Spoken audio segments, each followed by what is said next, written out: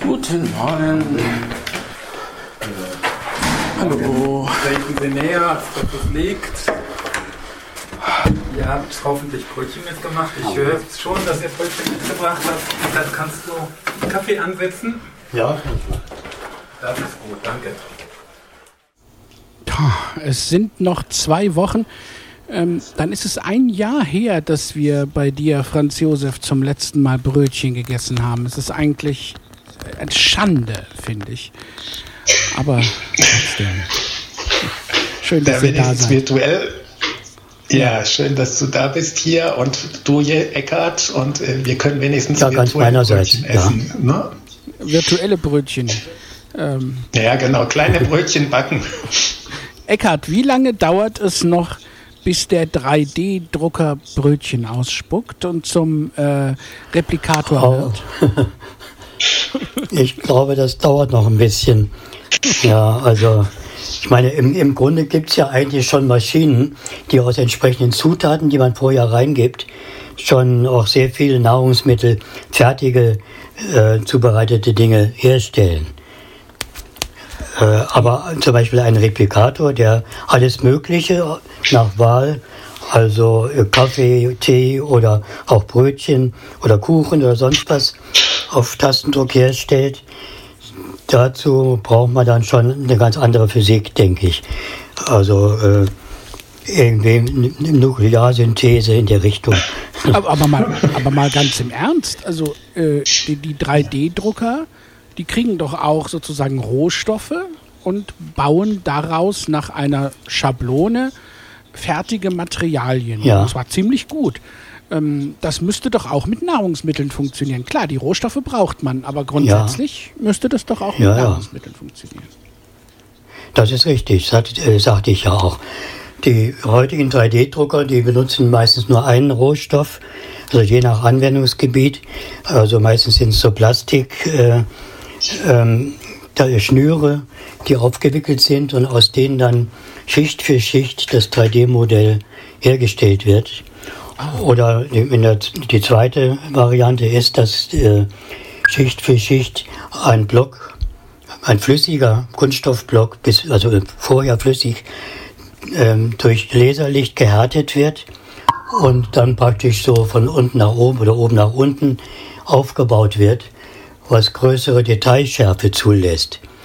Aber Replikatoren aus vielen verschiedenen Rohstoffen oder sogar irgendwelche grundsätzlichen Stoffe, die dann in neue Elemente sozusagen umgewandelt werden können, wie bei dem Raumschiff Enterprise, ja.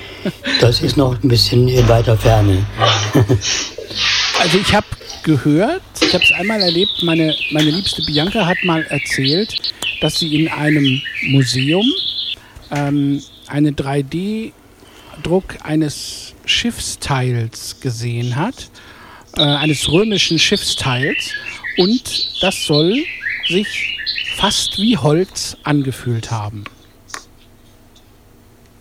Mhm. Ja, also deswegen. Ja, wenn man entsprechend Vorsorge trifft, da lässt sich vieles machen. Ne, wenn man vieles vorher berücksichtigt. Also wenn man ganz detailliert irgendwelche Nachbauten und Modellbauten oder so machen will, kommt man heutzutage immer noch nicht um Handarbeit rum. Ja, Ne? Okay. Kleine Exkursion. Aber wir sind so ein bisschen auf dem Weg zu dem Thema. Das Thema heißt so ein bisschen Zukunft. Ne? Wir sitzen hier seit einem Jahr im zum Teil selbst auferlegten Lockdown und kriegen langsam, wir haben das schon 2-3 Mal gesagt, so ein bisschen den Corona-Koller. Und Franz Josef, dir wurde es jetzt zu viel, ne? Du willst über die Zukunft reden. Also ich sag mal so, die Gegenwart müssen wir jetzt erdulden. Und wenn man dann sagt, ja, die Impfstoffe kommen und die Lockerung kommt und so weiter, dann macht man sich Hoffnung. Und dann hieß es jetzt, ja, es kommen Tests ab 1. März oder so. Und dann kamen die Tests dann doch nicht. Und jetzt werden die Lehrer vorgezogen. Das heißt, wir Behinderten sind immer noch nicht an der Reihe. Und wir werden wahrscheinlich dann noch weiter nach hinten rücken, wenn wenn noch andere für wichtig befunden werden und die Krüppel kann man ja krepieren lassen, ich sage es jetzt bewusst ein bisschen salopp, ja, dann sage ich mir mal, dann ist es vielleicht ganz gut, wenn wir uns mal Gedanken darüber machen, wie wir uns denn die Zukunft nach Corona wünschen. Also mal davon ausgehen, dass irgendwann, hoffentlich nicht allzu lange mehr hin, dann diese Corona-Pandemie zumindest in ihrer schärfsten Ausformung vorüber sein wird und wir könnten mal drüber nachdenken, was sich dann ändern könnte, was sich dann ändern muss, was sich dann ändern wird, was wir vielleicht glauben, dass sich ändern könnte und was wir hoffen, dass sich ändern könnte. Also so ein klein bisschen spekulieren. Also wir sind jetzt Spekulanten, ne? Können wir machen, aber mir fehlt es schon ein bisschen an dem grundsätzlichen Glauben. Dieses nach Corona, da geht es bei mir eigentlich schon los, dass ich denke, wir hinken dem Geschehen hin und her, hinterher, die Mutanten kommen und wir kommen nicht weiter. Die sind schneller als bei vielen anderen Krankheiten, diese Wechsel. Und sie werden auch nicht ungefährlicher, wie das sonst bei Krankheiten oft üblich ist. Eckhard, du musst mich unterbrechen, wenn ich was Falsches sage, aber es ist ja oft so, dass je länger es Mutanten gibt bei vielen Krankheiten, desto ungefährlicher werden sie. Und das ist hier bei Corona nicht der Fall, im Gegenteil. Und so jemand wie Karl Lauterbach hat schon vor 2 Wochen gesagt, Leute, die 3. Welle kommt, oder vor 3 Wochen, und jetzt kommt sie. Eckhard, du... Ja, wir begünstigen auch so ein bisschen die Mutanten, die Geschwindigkeit der Bildung von Mutanten, weil wir ja irgendwie meines Erachtens immer noch halbherzig die Maßnahmen durchsetzen. Also entweder Lockdown Light oder teilweise zeitweilig dann auch ein bisschen mehr, wo dann die Einzelhandelsgeschäfte alle schließen mussten, Friseure und so weiter, oder eben wieder etwas weniger, etwas zurückgenommen, zugunsten der Wirtschaft, auch sehr verständlich, aber das ist irgendwie nicht so richtig konsequent meines Erachtens und dann haben die Mutationen mehr Zeit, sich zu entwickeln, gerade auch im Hinblick darauf, dass die Impfstoffe, dass die Verteilung der Impfstoffe ja auch immer noch ein bisschen hinterherhängt hinter den Bedürfnissen. Ja, stimmt. Na gut, eine Bekannte von mir, die hat gemeint, man müsste mal weltweit konsequent 3 bis 4 Wochen lang überall weltweit einen totalen Lockdown machen. Ja. Das heißt, die Leute werden vorher alle mit Lebensmitteln versorgt oder versorgen sich und während der Zeit ist dann nichts, absolut nichts. Dann wäre dieses Biest Corona ausgerottet. Ich benutze jetzt mal dieses Wort. Also es wäre verschwunden, wenn das konsequent geschehe. Ich weiß nicht, ob es so wäre, aber es ist wahrscheinlich undenkbar, dass weltweit überall ein konsequenter Lockdown überhaupt eingehalten wird, ne? Ja, das denke ich auch. Ja. Wäre das denn so, Eckhard, wenn man mal wirklich so Lockdown machen würde? Ja, da ist schon was dran, denke ich. Also ich glaube, da ist was dran. Das würde wirklich dem Virus den gar ausmachen, weil die Möglichkeit der Verbreitung dann so stark eingeschränkt wäre oder auch gar nicht mehr möglich wäre, dass dann die Verbreitung zum Erliegen kommt. Aber es wird sich, wie du auch schon sagtest, wahrscheinlich nicht durchsetzen lassen, gerade auch bei den vielen verschiedenen Interessen und auch die vielen Ansichten über Notwendigkeit oder Nichtnotwendigkeit, die vielen Gefühle und Existenznöte und die vielen Staaten. Also diese Vielfalt verhindert das nachhaltig. Genau, das ist das Hauptproblem, dass ich sage, also selbst wenn einzelne Länder das täten, wäre das eben nicht so wirkungsvoll, weil dann käme es wieder über die Ländergrenzen zurück. Also wir haben sicherlich das Problem auch dieser globalisierten Weltwirtschaft, des globalisierten Reisens und so weiter. Aber ich würde gern deswegen auch ein bisschen mal in die Zukunft gucken. Und ich wage jetzt mal erstmal eine These. Also ich sage mal, es gab 1918 die fälschlicherweise als spanische Grippe bezeichnete Erkrankung, die ursprünglich aus den USA kam oder aus Amerika kam und von Soldaten beim Ersten Weltkrieg nach Europa mitgebracht wurde und eingeschleppt wurde. Und im Prinzip haben wir seitdem jedes Jahr im Winter eine Grippeepidemie. Also ich weiß nicht, ob das immer noch die Mutanten der Mutanten dieser ursprünglichen Erreger sind, aber ich vermute ja.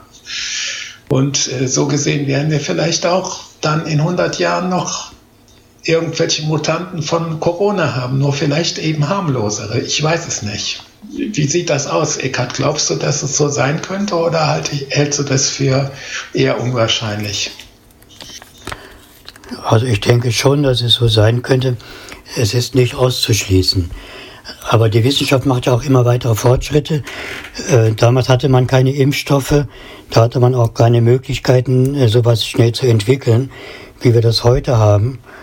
Und ich denke mal, dass wir auch aus dieser Pandemie gelernt haben oder noch mehr lernen werden und dann in Zukunft bei anderen entsprechenden Pandemien oder Entwicklungen, die sich ausweiten könnten, schneller reagieren können, schneller entsprechende Impfstoffe bereithalten können, denn wir haben da schon einige Erfahrungen gesammelt. Ja, ich denke, das ist ja auch ein Punkt, den man sich mal zu Gemüte führen muss, dass also die Entwicklung von Impfstoffen rasant schnell stattgefunden hat, die Zulassung und die Genehmigung rasant schnell stattgefunden hat und jetzt wird gelästert, dass die Impfstoffe noch nicht in großen Mengen da seien, aber man muss sich eben auch klar machen, wie komplex die Herstellung von Impfstoffen ist, wie schwierig es ist, in so gigantischen Mengen die Ausgangsprodukte für diese Impfstoffe geliefert zu bekommen. Und ich denke, insofern muss man eigentlich sagen, also das, was die Leute beklagen oder bejammern, ist eigentlich ein Jammern auf einem sehr hohen Niveau von einer Erwartungshaltung, die irgendwo unrealistisch oder sehe ich das falsch? Nee, ich denke, da hast du recht. Und dieses unrealistisch, das gehört, glaube ich, unbedingt dazu, dass man das klar macht. Also wir leben in einer Zeit und in einer Gesellschaft, in der ganz, ganz viel Erwartungshaltung existiert.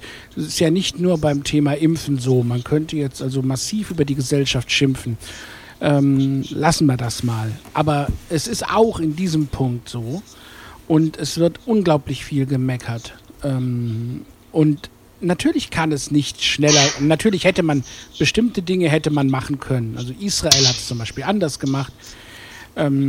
Man hätte bestimmte Dinge machen können, aber es ist nun mal so gelaufen, wie es gelaufen ist. Und ja, man sollte zufrieden sein, dass es überhaupt Impfstoffe gibt, auch wenn ich wieder mal wie vor einem Jahr eher der Pessimist bin in diesem Fall und sage, die Impfstoffe ist gut, dass es sie gibt, aber sie halten nicht besonders lange, können sie auch nicht.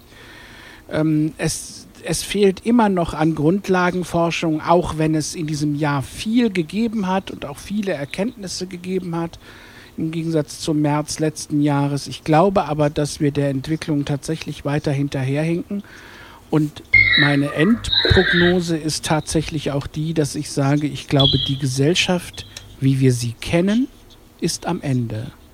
Ich glaube, dass wir künftig zu der Normalität, wie wir sie kannten, nicht zurückkehren werden.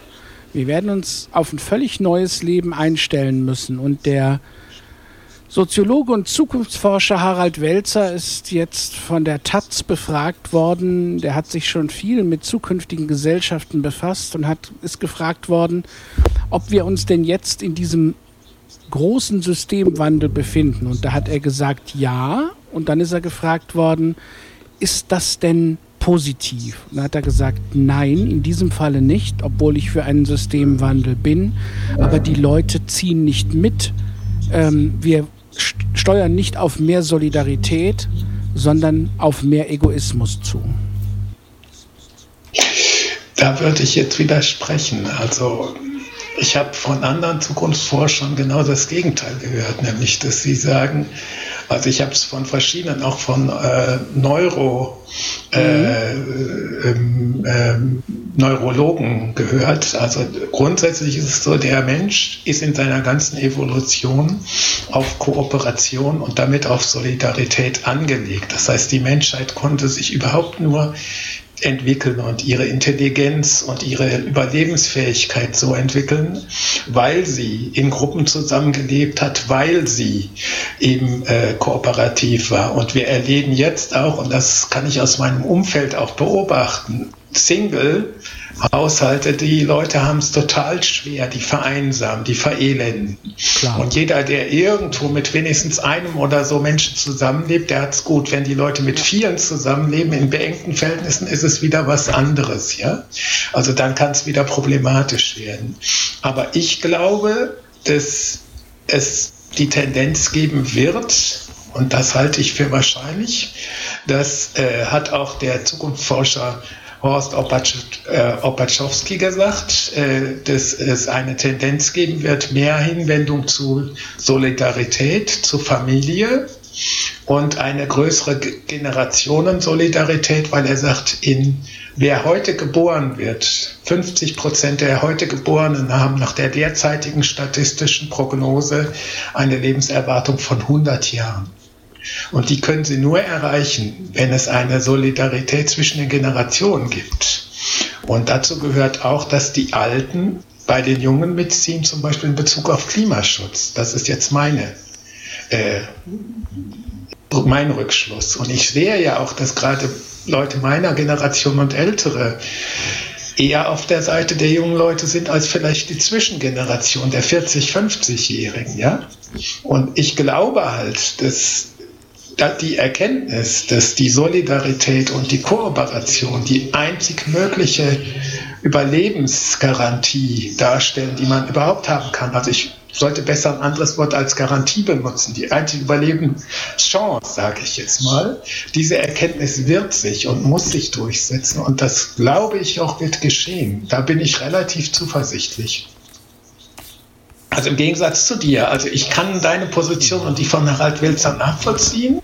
Es gibt auch so einen Reflex des Egoismus, der ist auch eingeprägt durch den Neoliberalismus, also dass wir jahrzehntelang Berieselung durch Neoliberalismus haben. Aber ich glaube, dass wir auch in der Gesundheitsvorsorge sehen, dass dieses Gesundheitssystem, das wir haben, eigentlich je neoliberaler es ausgerichtet ist, desto mehr hat es versagt. Überall dort, wo das Gesundheitssystem sehr stark privatisiert worden ist, hat es viel stärker versagt als dort, wo es noch einigermaßen gut aufgestellt war. Und ich glaube, wir werden in Zukunft mehr Geld für Gesundheitssysteme ausgeben als für Militär. Und Militär eher als Hilfstruppen für die Gesundheitsvorsorge aufstellen müssen.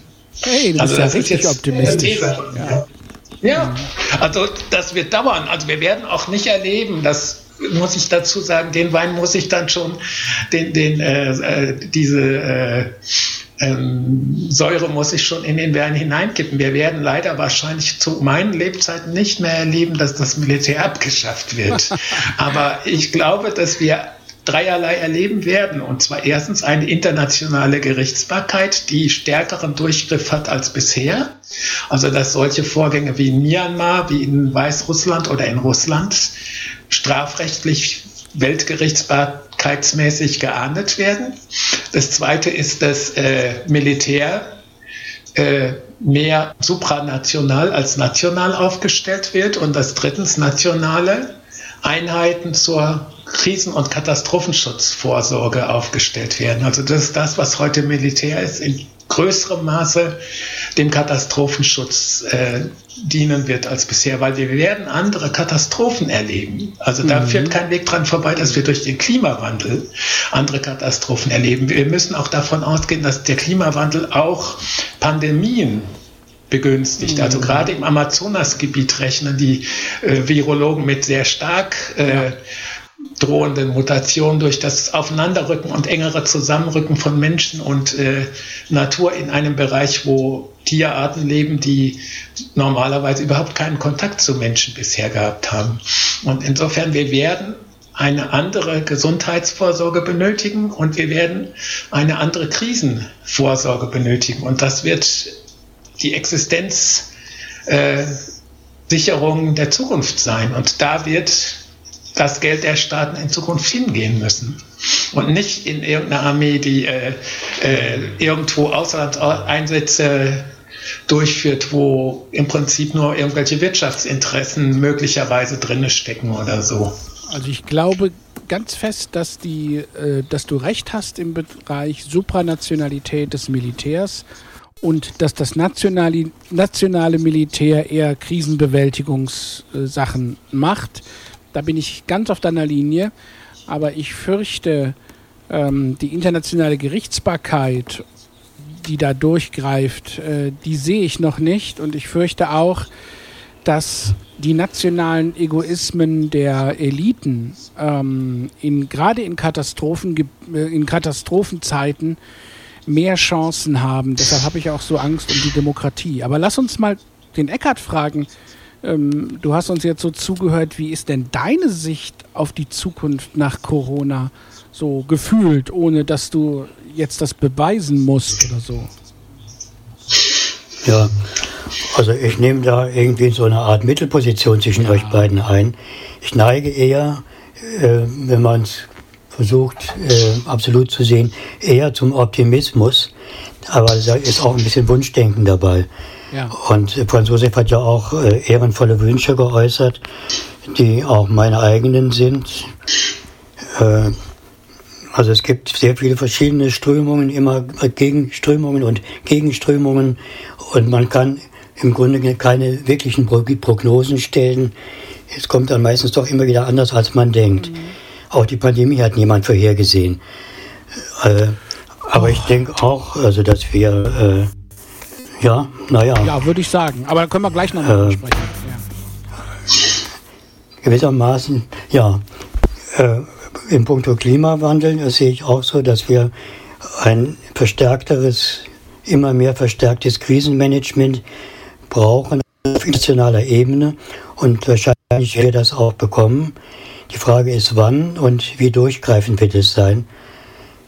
Wir werden wahrscheinlich nicht verhindern können, dass die 3-Grad-Marke der Erwärmung unterschritten bleibt. Aber wir werden hoffentlich verhindern können, dass es weiter hochgeht. Wir werden nicht mehr erleben, wie es dieses Jahrhunderts aussieht. Da gibt es ja einige sehr trübe Prognosen. Vor allen Dingen gibt es in den Küstengebieten, auch in den Großstädten, wahrscheinlich Überschwemmungen und Verlust von Land und so weiter. Da wird einiges sich nicht verhindern lassen. Aber wir werden mehr und mehr dann wohl doch eine solidarische Gemeinschaft bilden, die dann hoffentlich auch andere kleingeistige nationale Interessen dann minimiert. Also es ist so ganz grob so meine Erwartung. Schön. Übrigens, nur um das klarzumachen, in den Wünschen sind wir uns alle drei einig. Also wenn das, was Franz Josef, was du gesagt hast, als Wunsch, sind wir völlig d'accord, das ist klar. Ja, aber ich glaube es ist nicht nur ein Wunsch. Also ich sag mal, ich bin natürlich immer auch ein Optimist nach dem Prinzip, dass man im Zweifel auch durch positives Denken die Dinge besser voranbringen kann. Aber ich habe ein paar Gründe, warum ich das, was ich positiv aufzeige, auch zumindest von der Richtung her für richtig halte. Und zwar einerseits, wenn ich die Entwicklung der Gesellschaft, der Politik in den letzten Hunderten von Jahren beobachte, dann geht es immer 2 Schritte vorwärts und 1 zurück.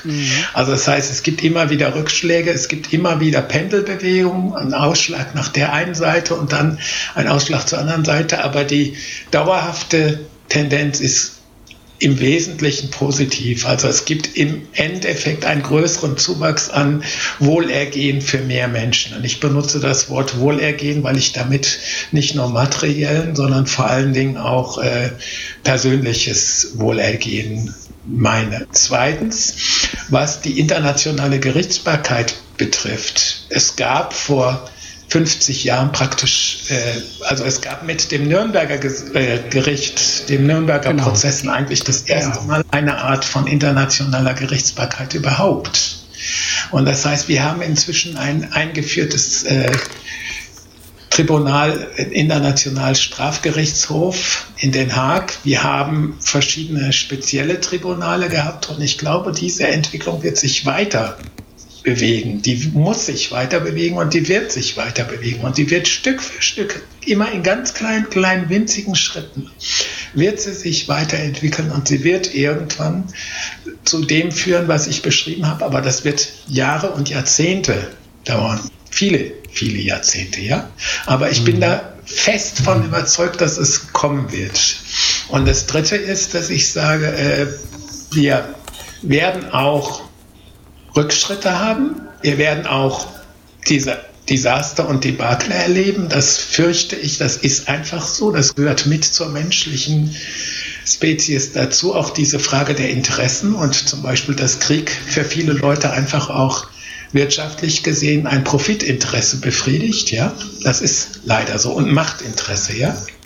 Die gehen da einher. Aber auf der anderen Seite glaube ich auch, dass es Einsicht und Klugheit gibt. Und ich bin am Ende immer der Meinung, dass das Wohlergehen am Ende den längeren Atem hat. Das ist meine Überzeugung. Das ist jetzt vielleicht mehr ein Wunsch, aber der Rest ist, denke ich, auch eine Prognose. Ja. Franz Josef, ja, mit Eckhart, genau. Mhm. Mir ist gerade auch ein Vergleich eingefallen, also insofern gebe ich dir recht, Franz Josef, mit der langsamen Entwicklung nach vorn, denn im Vergleich zum Mittelalter haben wir doch sehr vieles gewonnen. Nicht nur jetzt die technischen und wissenschaftlichen Errungenschaften, die auch, aber auch ethische Errungenschaften im Hinblick auf Menschenrechte und so weiter. Da gibt es doch ganz andere Dinge, die im Mittelalter geschehen sind im Vergleich zu heute.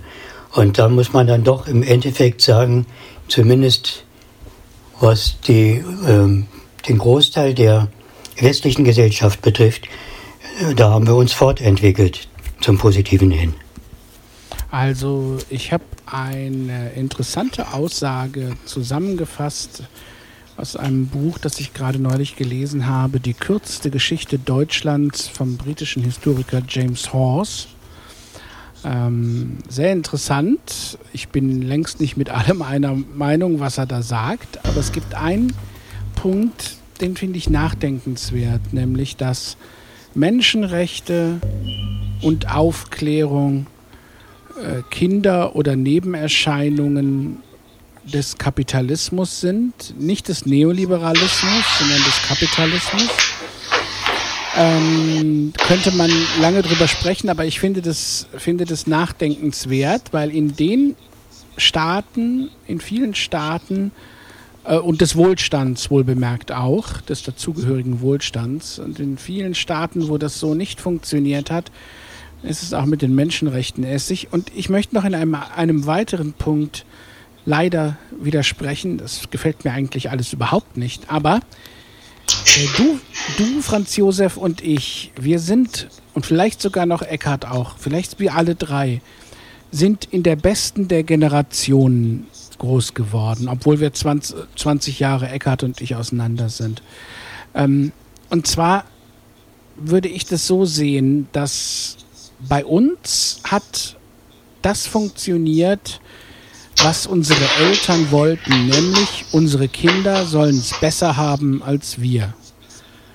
Schon in der nächsten Generation funktioniert das nicht mehr.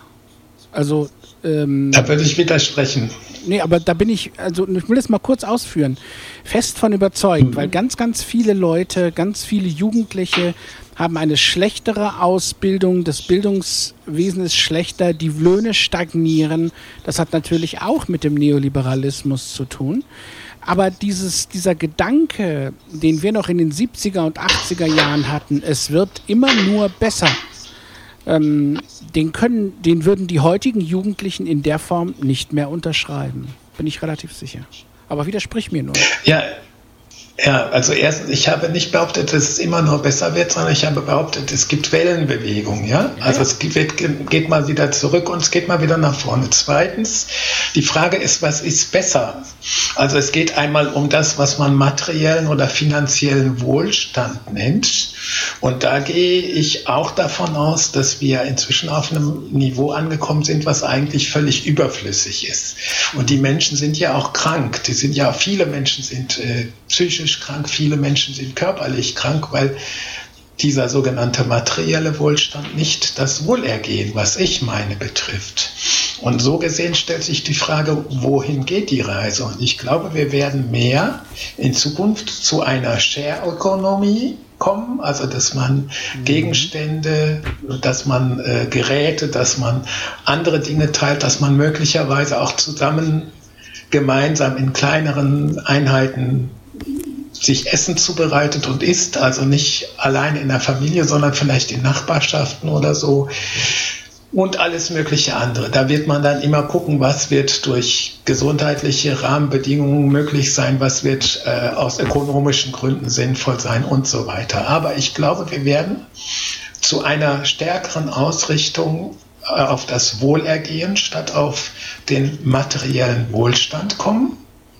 Und das Zweite ist auch wieder mehr zu gemeinschaftlichen Lebensformen, weil wir sind zu einer Individualisierung gekommen. Und in einem Punkt hat dein Zitat natürlich recht. Die Menschenrechte sind durch den Kapitalismus begünstigt worden. Aufgekommen sind sie durch Diskussionen der Aufklärung wie Immanuel Kant. Aber natürlich ist es so gewesen, dass die Begünstigung der Menschenrechte entstanden ist, ganz eindeutig durch die Industrialisierung und den damit einhergehenden Anreiz, die Menschen zur Arbeit zu motivieren und zum Verlassen ihrer angestammten häuslichen, dörflichen Gemeinschaften. Und jetzt kommen wir aber an einen neuen Punkt. Und dieser neue Punkt, den wir jetzt erreichen, ist der, dass wir uns klären müssen, wie gehen wir jetzt weiter um. Und das heißt, wir sind im Moment in einer Zeitenwende, in einem Paradigmenwechsel. Und da kommt jetzt die Frage auf, wie werden wir die Menschenrechte fortschreiben? Und dann sage ich, wir werden die Menschenrechte so fortschreiben, dass wir das Wohlergehen der Menschen in den Mittelpunkt stellen. Und das größte Problem und die größte Gefahr, die ich sehe für die Menschenrechte, ist im Übrigen der Überwachungskapitalismus. Also die gigantische Macht von Konzernen wie Facebook und Google, ja. Das ist für mich die größte Gefahr für die Menschenrechte. Die müssen wir jetzt abwenden. Und da ist im Moment in Australien dieser Kampf sehr interessant, wo Facebook sich gegen Gesetze gewendet hat und dann versucht hat, die gesamten Medien des Landes sozusagen abzuhängen. Und inzwischen haben beide Seiten sich geeinigt auf einen Kompromiss. Aber ich denke, an der Stelle sehen wir exemplarisch, welche Gefahr uns droht durch diese Übermacht. Also es wird immer noch von Markt geredet, aber das ist doch kein Markt, was da stattfindet, sondern das ist ein Diktat. Das ist eine Monopolwirtschaft oder eine Oligopolwirtschaft. Aber es ist keine Marktwirtschaft, die da entsteht in dem Bereich. Und das wäre jetzt ein Punkt, an dem wir vor allen Dingen nochmal aufpassen müssen. Diese ganze Frage der Überwachungstechnik, ne? Zugegeben. Ja, sehe ich auch so. Ist aber, um mal darauf zurückzukommen, alles im Moment, Australien passiert, aber bleibt ja alles hinter Corona jetzt so ein bisschen zurück, weil man muss ja sagen, Wissenschaftler gehen davon aus, die Ersten trauen sich auch das zu sagen. Wir müssen damit rechnen, dass die Pandemie uns nicht nur im Laufe dieses Jahres und auch Anfang nächsten Jahres erhalten bleibt, sondern bei der Art, wie wir impfen und bei der Art, wie sich, Eckart hat es eben erklärt, die Mutanten verändern und der Geschwindigkeit, gibt es inzwischen Leute, die sagen, das wird wohl bis in die 30er Jahre so gehen. Und wenn ich mir das vorstelle, wird mir ehrlich gesagt ganz anders.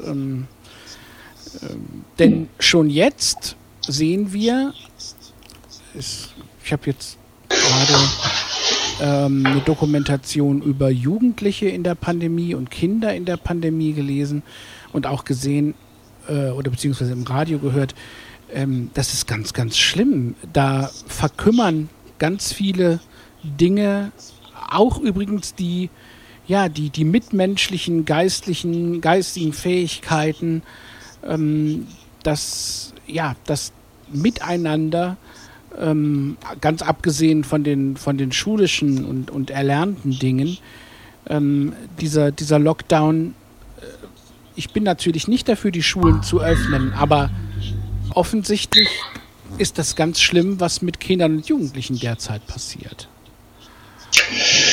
Also ich finde diese Blickrichtung auf Kinder und Jugendliche zwar richtig und wichtig, aber ich habe auch in meinem Bekanntenkreis Leute, die sind erwachsen und die haben Depressionen und die haben Prägungen und die haben derbeste Probleme, weil die haben eine kleine Wohnung, wo sie dann sitzen und die sind gewöhnt, ab und zu mal in ein Café zu gehen, weil das ist im Prinzip ihr Wohnzimmer, ja? Und jetzt können sie nicht mal in einem Café sitzen. Also das ist zum Beispiel ein Punkt, wo ich sage, also wir haben natürlich massive Probleme und die sind nicht nur bei Jugendlichen und Kindern. Also das müssen wir uns klar machen. Aber ich sage zweierlei. Erstens, die Konzerne, die es geschafft haben, innerhalb von wenigen Monaten, also weniger als einem Jahr, einen Impfstoff auf den Markt zu bringen, die schaffen das auch innerhalb von wenigen Monaten, ihre Impfstoffe immer wieder zu aktualisieren. Das ist im Prinzip gängige Technik seit Jahren im Bereich der Grippeimpfstoffe. Das heißt, diese Problematik, dass man gegen die Mutanten auch wieder Impfstoffe haben wird, die sehe ich nicht als so groß an. Und ich glaube, dass wir uns daran werden gewöhnen müssen, dass wir möglicherweise jedes Jahr eine Corona-Impfung brauchen oder alle 2 Jahre. Ja? Das ist die eine Sache. Die andere Sache ist natürlich, dass wir nicht mehr wieder zu solchen Verhaltensweisen zurückkehren müssen wie Hände schütteln oder sich umarmen, um den Hals fallen oder sowas. Ja? Also dass man das dann vielleicht auch wirklich auf Leute beschränkt und begrenzt, mit denen man wirklich sehr eng verbunden ist. Und dass man mit mehr Abstand lebt, ist auch eine Sache. Und ich erinnere mich, als ich klein war, ja, und bis vor wenigen Jahren war das eigentlich noch so. Wenn du auf den Bahnhof kamst, dann hatte der Schalter eine Glasscheibe. Und da hattest du so eine Sprechecke, wo du durchsprechen konntest, ja. Ich weiß nicht, ob das ein Relikt der spanischen Grippe gewesen ist oder woher es stammte oder ob es aus Gründen des Geldes war, das man schützen wollte. Aber jedenfalls hat man irgendwann in der Vorstellung, alles müsse offen sein, auch auf den Banken, die Bankschalter von den Gläsern befreit und alle so eine Sachen. Und ich denke, wir werden wieder dahin zurückkehren, dass die Bankschalter wieder Gläser haben, dass die Bankschalter wieder Scheiben haben. Das wird einfach so sein. Fertig. Ja gut. Das soll so sein. Eckhard, wie ist es, hast du das gerade gehört? Franz Josef hat gesagt, er rechnet damit, dass die Impfstoffe schnell hergestellt werden können und auf die Mutanten sozusagen losgelassen werden können. Stimmt das? Geht das so schnell? Ja, jedenfalls ist es so, dass ja schon der jetzige Impfstoff von BioNTech und Pfizer gegen viele Mutanten auch wirksam ist. Das hat man ja in Studien herausgefunden. Und wo nun diese Art von Impfstoffen einmal da ist, kann man relativ schnell auch Anpassungen vornehmen an eventuell neue Mutanten. Also wesentlich schneller als eine vollständige Neuentwicklung dieser Art von Impfstoffen. Da bin ich auch eher optimistisch, dass man vielleicht im Laufe dieses oder des nächsten Jahres die Pandemie in den Griff kriegen wird.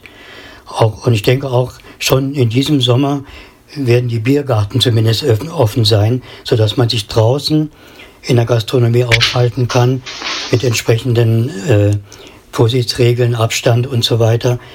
Da wird kein Problem dadurch aufkommen. Und vielleicht kann man dann im Herbst doch schon einiges mehr sagen und bessere Prognosen stellen. Also nachdem es in den letzten Wochen ja runtergegangen ist mit den Zahlen, steigen sie inzwischen wieder. Schon vor Wochen wurde vor der dritten Welle gewarnt, jetzt kommt sie. Die Politik reagiert, finde ich, so gut wie gar nicht. Also Sommer- und Biergärten, das hört sich paradiesisch an, aber ich es kann sein, dass sie aufmachen, aber ist es sinnvoll oder ist es fahrlässig, sie zu öffnen? Dazu gibt es eine ganz einfache Antwort. Also die Biergärten oder dergleichen im Sommer zu öffnen, ist dann sinnvoll und nicht fahrlässig, wenn konsequent darauf geachtet wird, dass immer nur Gruppen zusammensitzen, die einigermaßen, wie soll man sagen, homogen sind und dass man auch eine klare Zuweisung macht, wer wann wo gewesen ist und dass man vor allen Dingen dann auch Abstand einhält. Also die wesentlichen Punkte sind Abstandseinhaltung, weil ein Problem sind ja die sogenannten Aerosole. Da kann sicherlich Eckhard mehr drüber sagen als ich. Aber ich glaube, dass wir auch in Zukunft in allen öffentlichen Räumen entsprechende Filteranlagen haben werden. Und zwar überall standardmäßig. Das wird zu jedem öffentlichen Raum automatisch dazugehören, dass wir solche Filtersysteme haben. Überall. Auch in jeder Gaststätte, in jedem Restaurant, in jedem Geschäft, überall. Glaube ich nicht. Da passiert doch jetzt noch nichts. Also es hätte doch längst anfangen müssen. Da passiert schon eine ganze Menge, das wissen wir nur nicht alles. Aber zum Beispiel in Hessen ist das so, dass es schon viele Schulklassen mit solchen Systemen gibt. In Berlin wird jede Schulklasse nach und nach umgerüstet. Es gibt in Marburg die Blindenstudienanstalt, die haben die schon länger in allen ihren Räumen. Und ich sage, das wird nicht groß diskutiert und das wird wahrscheinlich auch noch viel zu wenig gemacht. Aber das wird passieren müssen. Ganz einfach. Okay, wir werden sehen, ob es kommt. Wir haben ja den Nachteil und Vorteil zugleich. Wir zeichnen das ja auf. Wir können uns dann am Ende des Jahres wieder an unsere eigenen Nasen fassen und gucken, was passiert ist. Gut, also wir werden große Veränderungen haben, aber wenn ich dich so richtig höre, Franz Josef, klingt das so ein bisschen so, diese Pandemie ist zwar eine Katastrophe, aber sie ist auch eine große Chance, die Entwicklung zu einer nachhaltigen, solidarischen, mitmenschlichen Gesellschaft einzuleiten. Und du glaubst, dass wir das tun? Also wenn wir das nicht tun, sind wir bescheuert. Also dann hat die Menschheit das Überleben nicht verdient und dann wird sie auch nicht überleben. Also entweder kriegt sie die Kurve jetzt oder sie wird sich selber ausrotten oder wie immer man das nennen mag, sich selber umbringen. Ja? Und ich bin fest davon überzeugt, dass die Menschheit in ihrer Gesamtheit am Ende, die Schwarmintelligenz nenne ich das mal, klug genug ist, das hinzukriegen. Also da bin ich von überzeugt, das ist meine Überzeugung.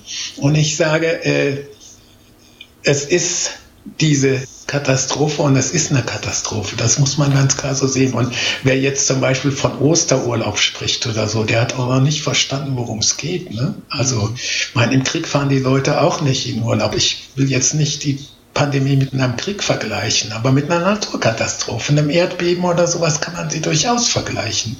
Also es ist einfach nicht die Zeit, jetzt irgendwie mit Tourismus weiterzumachen wie gehabt. Und überhaupt wird es den Massentourismus in der Form, wie es den früher gegeben hat, so in Zukunft auch nicht mehr geben, sondern es wird einen sanften Tourismus geben, es wird einen Bildungstourismus und einen Naturtourismus geben und der wird großenteils wohnortnäher sein. Also nicht wohnortnah in dem Sinne von Ausflug, Tagesausflug, aber schon so, dass man in vielen Fällen auch möglicherweise nur Wochenendausflüge macht oder so. Ich weiß es nicht genau. Das Zweite ist, wir werden eine Arbeitszeitverkürzung haben, bei der die Menschen nur noch 3 oder 4 Tage die Woche arbeiten, nur noch 4 oder 5 Stunden am Tag arbeiten. Wir werden ein europaweites bedingungsloses Grundeinkommen haben, das den Menschen automatisch mit dem Existenzminimum ausstattet, egal ob er was tut oder nicht. Wir werden Technologien haben, die uns viele Arbeit wegnehmen. Wir müssen aufpassen, dass sie uns nicht beherrschen. Das ist eine wichtige Aufgabe, an der wir genauso wie an der Überwachung auch achtsam sein müssen. Und wir werden, wenn wir Demokratie verteidigen, und da müssen wir im Moment auch aufpassen, dass wir die Demokratie wirklich schützen.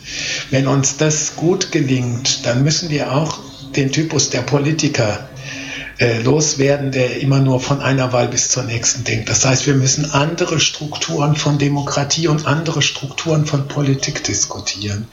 Nachhaltige politische Strukturen. Strukturen von Politik, in denen die Politiker viel stärker kontrolliert werden und viel stärker in die Zukunftsverantwortung eingebunden werden. Auch durch möglicherweise längerfristige Wahlintervalle für bestimmte Funktionen. Also nicht, dass jeder Politiker und jedes Parlament jetzt für 10 Jahre gewählt wird, aber dass man bestimmte Funktionen auf 10 oder 12 Jahre belegt und ohne Wiederwahlmöglichkeit, sodass dann Leute über längerfristige Zeit bestimmte Funktionen wahrnehmen. Muss man darüber nachdenken, wie das sein muss. Und wir müssen auch das Wahlalter deutlich senken, damit die Leute, die die Zukunft betrifft, auch über die Zukunft mitentscheiden. Also ich bin für 12 Jahre mindestens als Wahlalter für aktives Wahlrecht. Ne? Also solche Dinge, darüber alles müssen wir diskutieren. Wir müssen über die Strukturen diskutieren und auch über die Frage, wie Medien sich inzwischen auf eine Art von Berichterstattung über Politik eingeschossen haben, die sehr stark personenzentriert ist, was in einigen Bereichen durchaus sinnvoll und nützlich ist, was aber die Gefahr beinhaltet, dass am Ende irgendeine Person sozusagen für alles verantwortlich gemacht wird und die Leute ihre Eigenverantwortung abtun. Das heißt, wir müssen auch mehr partizipative Elemente in der Politik haben, direkte Demokratie stärken oder, also ich mag das Wort Beteiligung nicht, weil das so tut, als ob wir irgendwie noch ein kleines Krümelchen vom Kuchen kriegen, aber wir sind der Souverän und wir müssen uns jetzt auch diese Macht nehmen, um zu sagen, wir wollen eine langfristige Politik. Und dann müssen wir überlegen, wie kann die aussehen? Wir brauchen neue Formen langfristig zukunftsorientierter Politik. Hast du was dagegen, wenn ich dich Märchenonkel nenne? Ich finde das ja schön, was du da sagst. Ich finde das auch richtig gut. Also wenn ich ein Märchenonkel bin, dann ich akzeptiere den Begriff sofort, wenn man dazu sagen muss, dass es auch schon mal in der Vergangenheit Fälle gegeben hat, wo Märchen wahr geworden sind. Ja. Und das Zweite ist, für mich ist Realpolitik nur dann wirksam, wenn sie mit Visionen einhergeht. Also man muss pragmatisch anpacken und umsetzen, was möglich ist, aber immer vor dem Hintergrund von Visionen, nicht im Sinne von Helmut Schmidt, wer Visionen hat, soll zum Arzt gehen, sondern im Sinne von eine Utopie, eine Richtung zu haben, wo man hin möchte. Also es ist wie mit dem Fährmann, der von Königswinter nach von Königswinter nach Melem fährt, ne? Und der muss immer, wenn er auf dem Rhein den Rhein überquert, einen Punkt ein paar Meter oberhalb von seinem Landungssteg anpeilen, weil ihm die Fließgeschwindigkeit des Wassers abdriftet. Und genauso muss das die Politik auch. Die muss immer einen Punkt anpeilen, der oberhalb dessen liegt, was sie tatsächlich erreichen kann. Du wusstest schon, was ich sagen wollte mit Helmut Schmidt, genau. Da war es schon eine Geschichte. Aber die andere ist, du hast so viele Sachen gesagt, da weiß man ja gar nicht, auf was man als Einzelnes eingehen soll. Es gibt ganz, ganz viel. Aber ich sag mal so, wenn man das Wahlalter auf 12 senkt, nur mal so ein Beispiel, dann sollte man aber gleichzeitig sagen, man braucht eine frühe politische Bildung, die auch wirklich eine ist. Und das ist auch eine große Aufgabe dann, wenn man das so machen will. Ich bin nicht sicher, also ich hätte das gemacht mit 12, aber von meinen 10 Klassenkameraden könnte ich keinen anderen nennen, von dem ich der Meinung wäre, mit 12 hätte der oder die wählen sollen. Ja? So.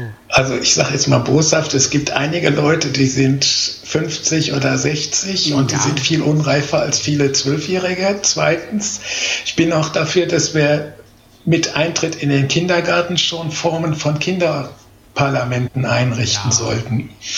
die Kinder darüber heranführen an ihr Wahlrecht. Und diese Kinder- und Jugendparlamente sollen dann auch bestehen bleiben, während die Leute auch schon das reguläre Wahlrecht haben, so wie Seniorenbeiräte oder Behindertenbeiräte ja auch neben den Parlamenten fortbestehen.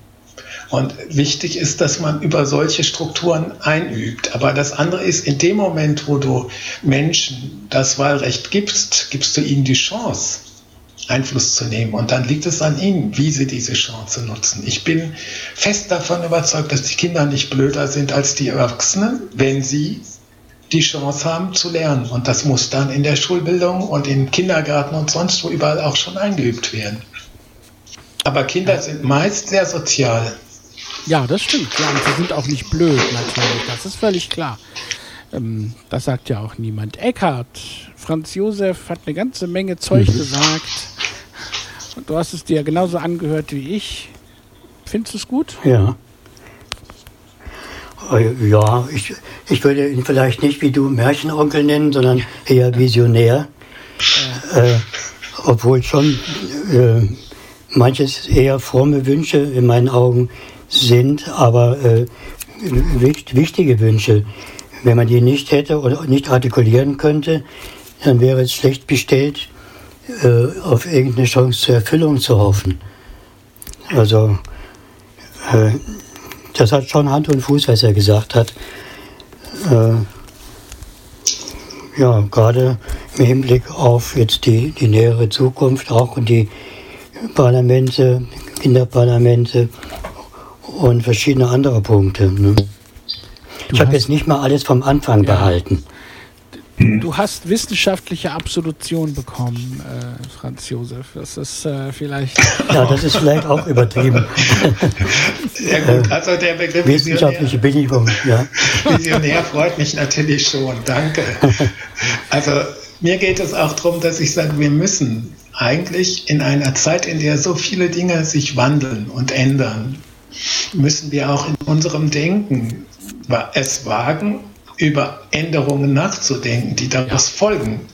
Und über Änderungen, die wir vielleicht schon lange mal im Kopf gehabt haben und die wir uns nie getraut haben, zu artikulieren und zu äußern. Also wir müssen einfach sagen, wenn sich die Zeiten ändern, müssen sich auch die Strukturen ändern. Und dann ist die Frage, lassen wir diese Strukturen positiv sich ändern, indem wir ihnen ein Bild vorgeben?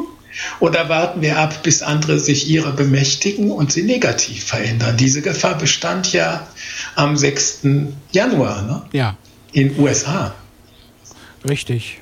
Und sie besteht auf eine gewisse Weise auch immer noch. Da muss man mit rechnen. Das ist jetzt alles so Drahtseilakt-mäßig, aber vielleicht tatsächlich kann da auch eine positive Entwicklung draus entstehen.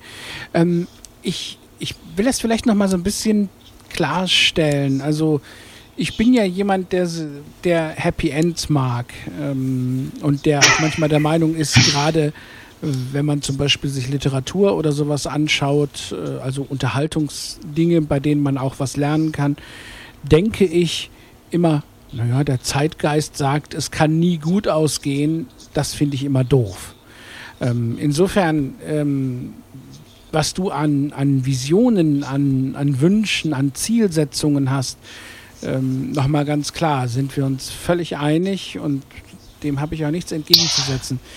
Ich finde es immer spannend, wenn jemand sagt, es wird so kommen.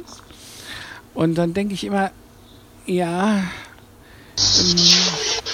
wenn ich mir die Gegenwart anschaue und versuche, daraus die Zukunft zu extrapolieren, natürlich könnte es so kommen, aber ich halte das im Moment für relativ wenig wahrscheinlich. So, daraus entstehen oft meine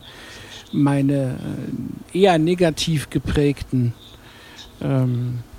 Aussagen. Aber natürlich sind wir uns völlig einig, was die Wünsche und die Visionen betrifft.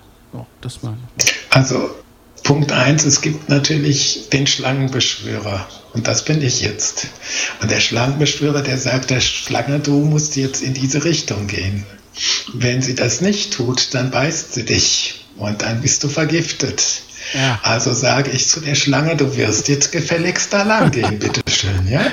Also das ist jetzt auch eine Aufforderung. Punkt 1. Punkt 2. Ich weiß nicht, was die Zukunft bringen wird. Ich bin nicht Pythia und ich bin nicht Teiresias, auch wenn ich blind bin, ja? Aber ich weiß, dass ich nicht blind bin für die Gegenwart. Und ich weiß, dass man aus der Gegenwart und der Vergangenheit Dinge herauslesen kann. Man kann Fehler erkennen. Man kann diese Fehler in eine Richtung hin bewegen und sagen, was können wir daraus positiv lernen. Und man kann natürlich auch in eine andere Richtung denken. Oh, schrecklich, schrecklich. Und ich neige eben dazu zu sagen, wir haben entweder die Chance, die Dinge anzupacken und das Bessere draus zu machen. Und das müssen wir tun. Und wenn wir das nicht tun, dann haben wir verloren. Und das ist die Alternative. Also die eine Alternative ist, es wird so kommen, wie ich gesagt habe. Die andere Alternative, wenn das nicht so kommt, also Kleinigkeiten sind sicherlich so oder so anders auch möglich, ganz klar.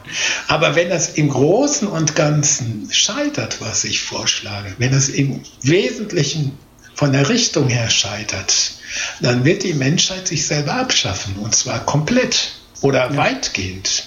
Ja. Das wird ein Horrorszenario werden. Das mag ich mir nicht ausmalen, also sage ich, es wird so kommen müssen. Verstehe. Es muss so passieren. Ja, und das ist Und das, ist ein was ich... Zwang. Und das ist der Überlebenszwang, den die Menschheit hat, wenn sie überleben will. Und bislang hat die Menschheit mit Kooperation immer überlebt und am Ende auch immer was Besseres gemacht. Es gab allerdings, und das müssen wir uns auch klar machen, schlimme, extrem schlimme, undenkbar schlimme, grausame Entwicklungen zwischendrin. Und dann haben die Menschen daraus gelernt und dann haben sie es wieder vergessen. Und das heißt, wir werden auch immer wieder Rückschläge erleiden, weil die Menschen auch immer wieder vergessen. Die werden auch diese Pandemie irgendwann mal vergessen. Und dann ist die Frage, ob das gut ist oder nicht. Und dann sage ich, es ist nicht gut, wenn sie das vergessen. Genauso wie der Nationalsozialismus, ein Jahr Hanau, ein Jahr Thüringen, all diese Dinge. Und ich sag mal so, ich würde auch dir insofern zustimmen, ich glaube nicht, dass die Menschheit sich vollständig ausrottet. Aber ich muss zugeben, dass ich in den letzten Tagen so ein Szenario hatte, dass ich dachte, das ist wie in so einem Endzeitbuch. Wir reagieren nicht rechtzeitig, wir laufen hinterher, wir kriegen es nicht gebacken und am Ende bleiben in 10 Enklaven irgendwie Menschen übrig und dann muss die gesamte Gesellschaft neu aufgebaut werden. Natürlich habe ich nicht gesagt, das wird so kommen, aber ich habe zumindest gesehen, zum Beispiel diese Geschichte, wie Frau Merkel sagte, zu Weihnachten täglich 19.000 Neuinfektionen und es war schon Ende Oktober soweit. Ja, so Szenarien, wo ich denke, ja, viele Menschen, glaube ich, begreifen noch gar nicht, wie tief wir eigentlich in diesem Ding drinstecken. Eben noch eine Stunde oder eine halbe Stunde, bevor wir hier angefangen haben, hat der von mir bereits mehrfach erwähnte Karl Lauterbach getwittert, die Disziplin lässt nach, wenn ich aus dem Fenster schaue, Büros, Straßen, Plätze sind wieder voll und das bei steigender Inzidenz. Verständlich, aber falsch. Ja, also über Karl Lauterbach muss ich auch sagen, also es gibt einzelne Äußerungen von ihm, die ich ziemlich überzogen finde. Ich finde aber viele seiner Äußerungen richtig. Im Übrigen gilt das auch für Angela Merkel, gerade diese 19.000.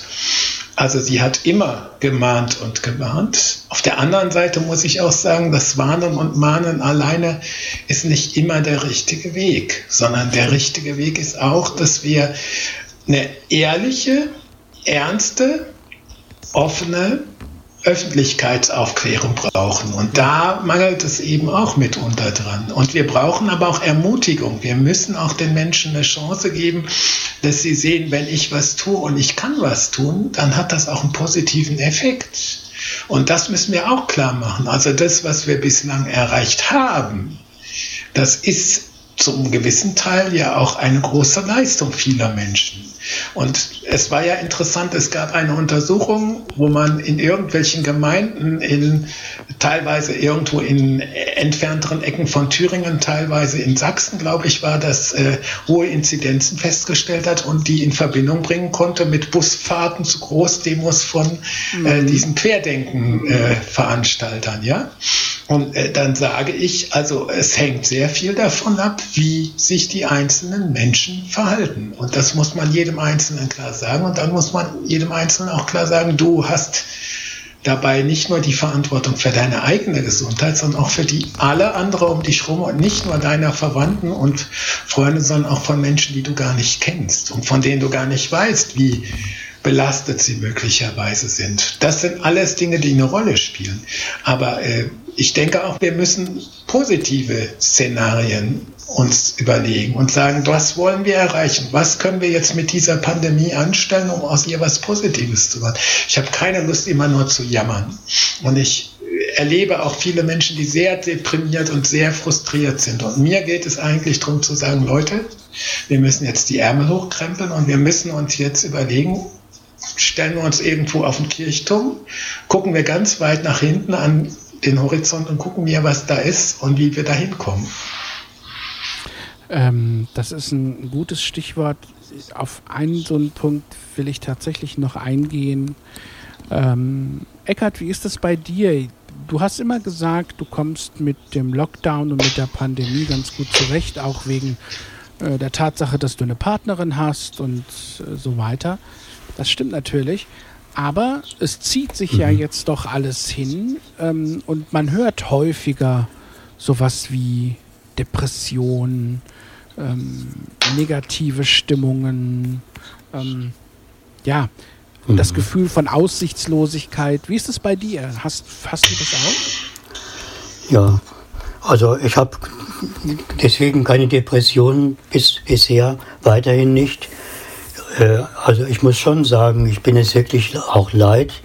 Ich habe ziemlich die Schnauze voll, wenn man das so sagen will.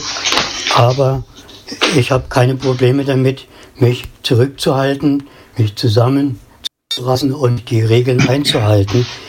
Mir macht es nichts, ich leide darunter nicht. Bis jetzt. Diese Gefühle kann man machen, die kann man haben und die verstehe ich auch bei jedem Menschen, dass er mal jetzt was anderes sich wünscht und wieder eine gewisse Normalität. Aber das kann ich sehr gut im Zaum halten. So geht es mir dabei. Das hört sich gut an. Wie ist es bei dir, Franz Josef? Ja, also im Großen und Ganzen komme ich mit der Situation ganz gut klar. Ich muss sagen, ich gehe ja auch mal spazieren jetzt zwischendurch. Es gibt ja im Moment ja schönes Wetter und dann kann man auch irgendwo lang gehen und dann kann man gut Abstand halten zu anderen Leuten. Das ist gut. Also ich erlebe die negativen Positionen eher aus meinem Bekanntenkreis, ja, also von anderen Menschen, die da viel größere Probleme mit haben, als ich sie persönlich habe. Und mich macht es eher zornig, wenn ich erlebe, dass Leute so ganz und gar nicht sich an die Regeln halten. Wenn ich jetzt kürzlich in Marburg da an der Mensa vorbeikam, da sind die sogenannten LAN-Terrassen, das sind so Sitzbänke, man kann das auch wie eine Tribüne beschreiben, also so Steinstufen, auf denen man sitzen kann und dann sitzen die Leute da zu 5 oder zu 6 dicht beieinander. Sie stehen in Gruppen beisammen und sie laufen sehr eng beieinander in großen Mengen dann bei schönem Wetter an der Lahnufer entlang. Und da muss ich schon sagen, also da weiß ich nicht, ob das so klug ist. Im Freien ist es immer noch weniger schlimm als in Räumen, ja. Und ich kann dann auch nachvollziehen, dass die Leute irgendwie Kontakte brauchen. Und ich finde auch, sie sollen Kontakte haben, aber sie sollen vorsichtig sein, ne? Und ich bin sehr dafür, dass man Restaurants im Freien öffnet und dann aber ganz konkrete Abstandsregeln einbaut, sodass man dann den Leuten eine Chance gibt, auch mit Abstand Kontakt zu haben. Also ehe man die Kontakte ganz unmöglich macht, finde ich es besser, dass man sie geregelt organisiert. Und da, finde ich, bräuchte man mehr Intelligenz. Und das Zweite, was ich vermisse, ist die Erhebung, wo sind die gefährlichsten Punkte gewesen in der Vergangenheit? Wie gefährlich sind diese oder jene Lokalitäten, Veranstaltungen und. Und dass man erstmal sagt, wir machen alles dicht, das ist richtig und gut, aber irgendwann muss man dann auch überlegen, wo sind die größten Gefahren, wo sind möglicherweise auch die Nebenwirkungen von einem totalen Lockdown so extrem, dass man einfach den Menschen Freiheiten geben muss. Oder ein Beispiel mit diesen Friseuren, dass dann die Leute gesagt haben, ja, die Leute gehen dann zu irgendwelchen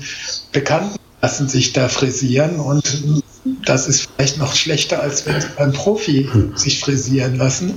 Also ich meine, für mich brauche ich jetzt nicht unbedingt eine Frisur und ich kann mir das auch zu Hause hier nach dem Bot-Prinzip machen lassen. Aber ich finde, man muss eben im Einzelfall auch immer genau überlegen, was ist klug und wo sind auch eventuell strenge Regeln so unmenschlich, dass man sie einfach nicht vertreten kann. Und da finde ich, braucht es mehr Intelligenz. Und für mich persönlich, ich komme im Moment ganz gut klar. Also ich halte mich eher noch zurück und gehe eher mal lieber ein bisschen weniger irgendwo hin. Also auch wenn es Behördengänge gibt oder so. Ich habe lange gezögert, meinen Ausweis zu verlängern, bis ich es dann angesichts der bevorstehenden Wahl, wir haben ja hier in Marburg Kommunalwahlen und Oberbürgermeisterwahl dann doch gemacht habe, wobei ich jetzt inzwischen weiß, dass ich den Ausweis für die Wahl gar nicht bräuchte, weil ich die Wahlunterlagen schon hier liegen habe. Aber egal, also ich sag mal, für mich persönlich geht das alles ganz gut, aber in meinem Umfeld gibt es viele Menschen, für die ich mir einfach auch wünsche, dass man auch deren Nöte und Sorgen ernst nimmt und Wege findet, wie man ohne allzu große Gefahr Erleichterung schafft, die den Menschen einfach psychisch das erleichtern, auch sich an die Regeln zu halten, indem man an einzelnen Stellen die Regeln so organisiert, dass der Rest dann auch für diese Leute durchstehbar ist. Wenn man alles konsequent runterhält, dann schaffen es die Leute irgendwann nicht mehr. Und dann sagen sie drauf oder so ähnlich. Und deswegen muss man, also es ist auch eine Pflicht, das ist eine Bringschuld der Politik, dass die Regeln auch durchhaltbar sind über längere Zeit. Das ist eine der Verpflichtungen, die man hat. Eckart hatte bei den Friseuren gehümmt. Wolltest du was dazu sagen? Vielleicht waren das Nebengeräusche, die hier entstanden von meinem Finger. Nee, ich finde das auch, wie gesagt, ich gehe da durchaus konform. Das ist mit Konformität, dass es mir auch nicht so sehr viel ausmacht. Ich laufe auch schon seit langer Zeit mit der sogenannten Corona-Matte rum. Also ich brauche nicht zum Friseur. Ich kann auch meine Partnerin zur Not anstellen, mir die Haare zu schneiden. Aber das ist halt nicht essentiell. Und mit allem anderen komme ich klar, weil ich weiß, ich habe Verantwortung. Und Verantwortung ist in dieser Zeit mit das Wichtigste. Also ich kann sagen, dass, also mal ganz kurz zu den Friseuren. Ich meine, es ging ja so weit, dass manche Leute gesagt haben, Friseur ist Menschenrecht. Ja, das ging ja, war schon ganz schön seltsam. Ich meine, ich kenne Leute, die haben jetzt so lange Haare, die sagen, ich muss immer aufpassen, meine Haare nicht mitzuessen. Gerade blinde Leute, ja, weil es einfach auch bei mir ist langsam gut, also demnächst müsste ich auch mal wieder. Aber das ist, wie du sagst, Eckart, nicht essentiell. Ich glaube aber, dass es tatsächlich viele Menschen gibt, die depressiv werden, weil man doch, obwohl man am Anfang vielleicht denkt, ja, wir kommen damit einigermaßen klar, aber wir sind nun mal soziale Wesen und übrigens auch, glaube ich, Wesen, die körperliche Kontakte letztendlich brauchen. Also du hast ja eben mal gesagt, Franz Josef, ja, unsere Gesellschaft vielleicht sich so entwickelt, dass man sich eben nicht mehr die Hand schüttelt oder umarmt oder so. Ich fürchte, wir Menschen brauchen das. Aber wie man damit umgehen wird, muss man sehen. Nur ich denke, dass im Moment... Aber ich würde da gerne...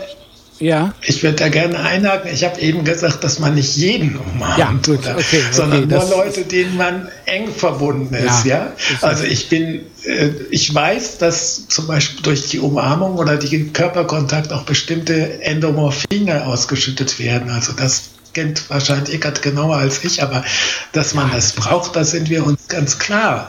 Nur ich muss nicht so einer Mode folgend jeden das ist umarmen, klar. sondern... Ja. Aber was also ich denke, es wird mehr Distanz geben, ne? Ja. Worum es mir noch ging, war einfach der Punkt, dass ich denke, dass viele Menschen eben trotz des einbrechenden Frühlings das ganz schön drückt. Also dass doch viel Depression in der Luft liegt, eigentlich zu dem Zeitpunkt, wo sie sonst zum Beispiel licht- und wetterbedingt so ein bisschen auf dem Rückzug ist. Aber ich erlebe das immer häufiger, dass Leute sagen, ich komme allein, gerade die wirklich ganz allein sind. Da ist das Internet und das Zoom-Meeting und das Teamtalk-Meeting, das hat mir jetzt ein Jahr lang geholfen, aber jetzt drehe ich doch ziemlich am Rad.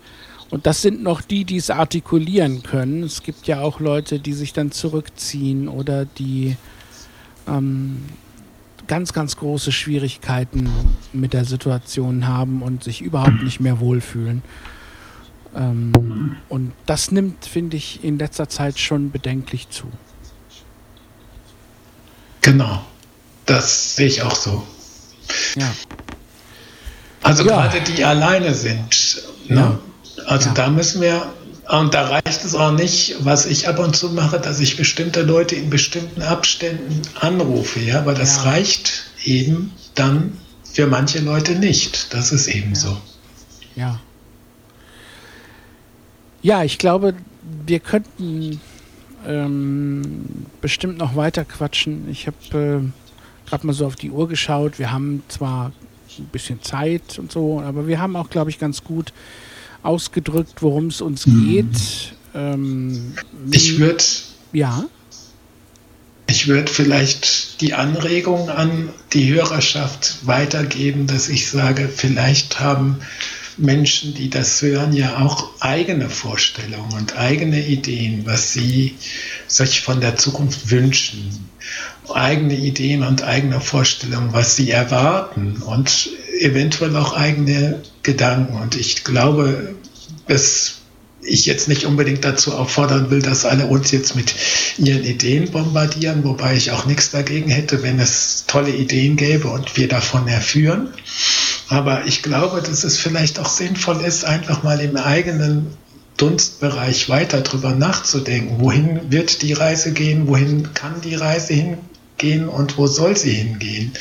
Und einfach sich mal klar zu machen, dass wir uns auf die Zukunft orientieren können und dabei aus der Vergangenheit und der Gegenwart irgendwelche Dinge mit hineinpacken. Also das wäre so mein Wunsch, dass also das Ganze nicht irgendwo verpufft, sondern dass es ein Denkanstoß und auch ein Gefühlsanstoß sein möge. Also auch der Gefühlsanstoß nach dem Motto, wir denken aneinander und wir wollen füreinander was Besseres erreichen. Ne? Unbedingt. Und ich glaube, dieser Gefühlsanstoß ist auch wichtig. Ich habe es ganz am Anfang gesagt, es ist jetzt ein Jahr her, dass wir zusammengesessen haben und gefrühstückt haben. Und ich glaube, wir werden das irgendwann wieder tun. Aber ich merke schon, also ein Jahr ist eine lange Zeit. Also ich vermisse das schon, mit euch zusammenzusitzen und zu plaudern und was weiß ich, Rührei zu essen und Lachs und all diese Dinge, die sonst dann immer so aufgetischt werden, wenn wir bei dir sind. Also allein schon deswegen muss das irgendwann auch mal wieder stattfinden. Ja, also das finde ich schon klar. Genau. Das stimmt. Und das ist jetzt also ich vermisse euch da auch. Und ich vermisse Eckart und ich vermisse dich, Jens. Und das ist völlig klar. Aber wenigstens können wir uns hören. Und was das ich vermisse euch auch. Ne? muss ich nur mal kurz einwerfen. Bei mir geht es dann schon ähnlich. Und was das Rührei und den Lachs betrifft, sobald wir uns wiedersehen, gibt es das auch wieder. Ich hatte ja zwischendrin auch ein paar Mal das Vergnügen, aber ich denke, das gehört dann zu der großen Feier auch dazu. Das kriegen wir auch irgendwann wieder hin. Da wird es auch Shampoos geben, ne? Zu dem Anlass. Notfalls setzen wir uns auf meinen Balkon, obwohl der relativ klein ist. Ich wollte gerade sagen, der ist kleiner als dein Wohnzimmer. Also das ist, lassen wir Türen und Fenster offen und dann setzen wir uns in dein Wohnzimmer. Ja, genau.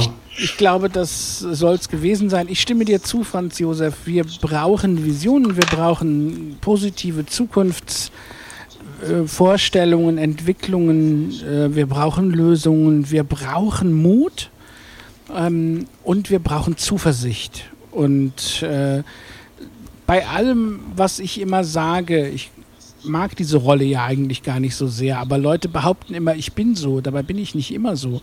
Aber irgendjemand muss es sein, irgendjemand muss es sagen und man muss es dann abwägen. Ich komme dann immer so in die Rolle des bösen Menschen, der böse Dinge vorhersagt. Aber ich stimme euch natürlich zu. Wir brauchen positive Zukunftsvisionen und wir sollten alle dafür arbeiten.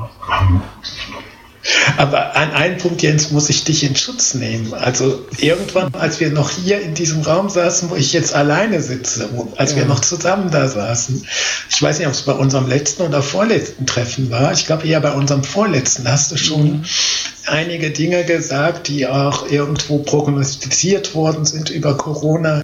Und da habe ich gedacht, na, so schlimm wird es nicht kommen. Ne? Ich weiß, es ist noch viel, viel härter gekommen, als du es damals prognostiziert hast.